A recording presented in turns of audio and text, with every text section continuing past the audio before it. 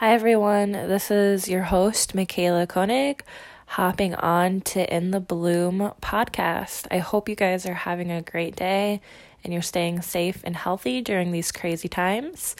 I'm here to talk to you guys today about our hot topic, skincare is a priority and not a luxury, and the stigma.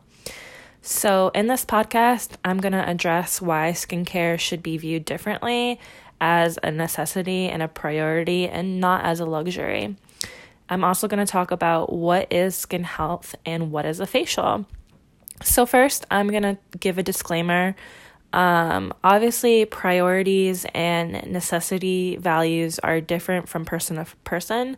Unfortunately, there is situations that prevent us from basic necessities and priorities in life. You may be someone I would call in survival mode, and that's totally okay. I understand and respect your values and opinions. This podcast is all about my value and opinion. So we're going to be talking about wellness and ending the stigma that is skincare as a luxury and not a priority. And basically, wellness services in general. So skincare, facials, aesthetics are seen commonly in society as a luxury service, meaning if you have extra money, you can treat yourself with a luxury service. I want to talk about today how that shouldn't always be the case and possibly ending that stigma. My first point is what you spend your money on is nobody's business. I want to know why society has to make us feel so guilty with propaganda that we should have A, B, and C, like a house, marriage, kids, whatever, when that is not the case or the goal for a lot of people.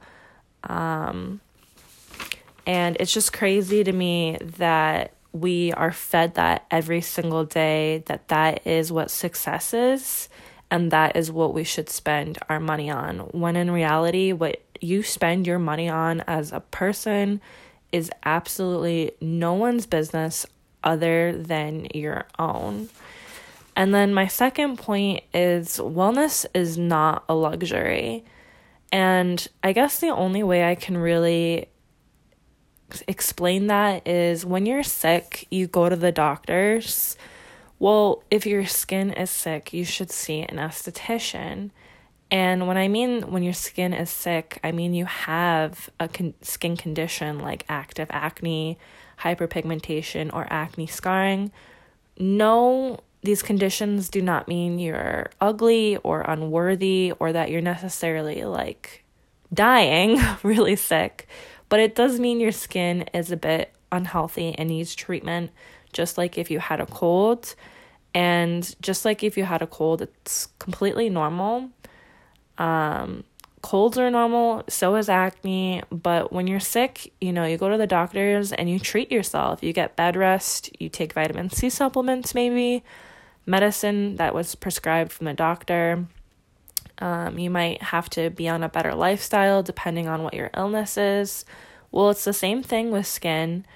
When your skin is sick, you need more facials, you need a regimen, and you need to look at your lifestyle and habits.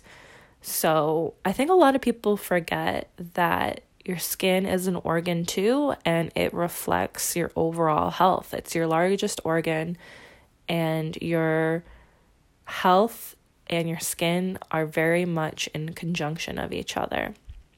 So that brings me to my second topic, which is what is skin health, which is a pretty big topic to talk about. But, having healthy skin is when your skin is soft to the touch, it's hydrated, it feels moisturized, it's clear from blemishes and acne. Now that doesn't mean it doesn't have pores, larger pores. That doesn't mean it doesn't have freckling or hyperpigmentation. But overall, it's in a healthier state. It looks like normal person-to-person skin. And having healthy skin is a direct reflection of your internal factors and your external factors. And your internal factors are things like your internal health, like what you eat, your diet, your hormone levels, and your genetics. And your external factors are going to be things such as your lifestyle and your habits and your environment. And these are a reflection on what your skin will look like. So I always get asked a lot, what can we do to make our skin more healthy? Well, and obviously, you can see an esthetician or a dermatologist or both.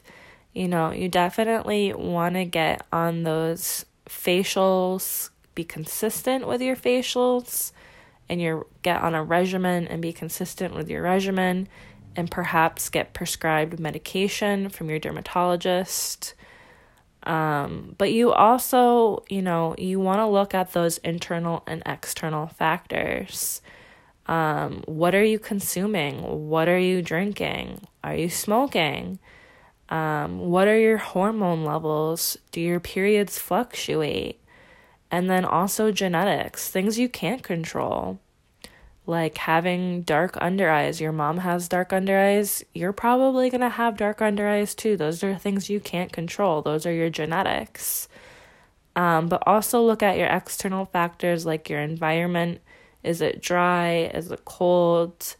Your stress levels too for your internal. Are you anxious all the time? Are you angry? But yeah, you want to look at all of those things because those can all have a direct correlation to how your skin looks physically. And then I want to talk a little bit about what is a facial. So this I could talk about 4 hours. So I tried to make it more simplified here. But facials are skin treatments, and they focus on the skin health of the individual. They're of course going to vary from place to place, SD to SD, with your protocol, your products, but basically, they're going to be about consultation. What are your skin goals? There's going to be a skin analysis of your skin type and conditions. There's going to be treatment using the products and different steps. Typically, there's relaxation aspects in the facial as well. And then there's going to be recommendations such as home care regimen. I call it a skin fitness plan at my spa. But I really want to, touch on that this doesn't have to be a luxury, that this is a wellness. And my best example for that is my own personal story. When I was a teenager, I had really bad acne rosacea, which is basically when you're going through puberty and you get inflamed nodules and pustules and pimples that are scaly and red around your nose, onto your cheeks, maybe on your nose, on your chin, that location, which is a direct reflection of going through puberty. Your hormones are fluctuating, but it was super traumatizing for me because I essentially looked like a pizza face. I had, a lot of swelling. It was very itchy and flaky and uncomfortable. And I just remember my confidence being super low and just feeling lost and unsure and ugly. And going to my mom and her buying me like Proactive and over-the-counter cleansers and lots of salicylic acid treatments. And it just made it so much worse. But, we were trying these basic things, and she suggested that I got a facial, And I was like, okay, I was nervous to try it out. And I was like, well, isn't that something that people do when they have a lot of money? Again, pointing back at what society has programmed me to think that this is something I'm not worthy of because, I come from a good family, but we're not rich or anything like that. And she was like, no, this is what you do when your skin acts up. Like, you see an esthetician, you see someone who has that knowledge, that has that experience, and you get a facial. And that whole concept to me was like, wow, okay, like, let's do it then. That's exciting. Like, I would love to be pampered and also treat this acne that is causing me a lot of confident issues at the same time. So that's what we did. She brought me to see an esthetician. The esthetician, of course, did what she could, being that this was something I had to kind of just grow through because I was going through puberty and my hormones were fluctuating so much. But she put me on lots of calming products that I would have never guessed would help. And it just really helped my confidence too, because the experience was so relaxing. And, she just really reassured me that this is something that lots of girls my age go through and that I will grow out of it. And these products will help and it will get better. And that experience is something that everybody, no matter what their income is, no matter what their life situation is, should have. And that's why I really think skincare is a priority and not a luxury, and that stigma needs to end. Of course, again, I understand values are different from person to person, and there is situations that prevent us from basic necessities and put us in, that survival mode. But skincare health is just as important as, any other health that you deal with. So, yeah. So I just wanted to talk a little bit about that today. I hope that educates you more on why you should focus on your skincare health, and you should book a facial, and you should invest in that regimen. You only get one skin. It is an organ. You have it for the rest of your life. Take care of it, and be well, and I will talk to you guys soon. All right, bye.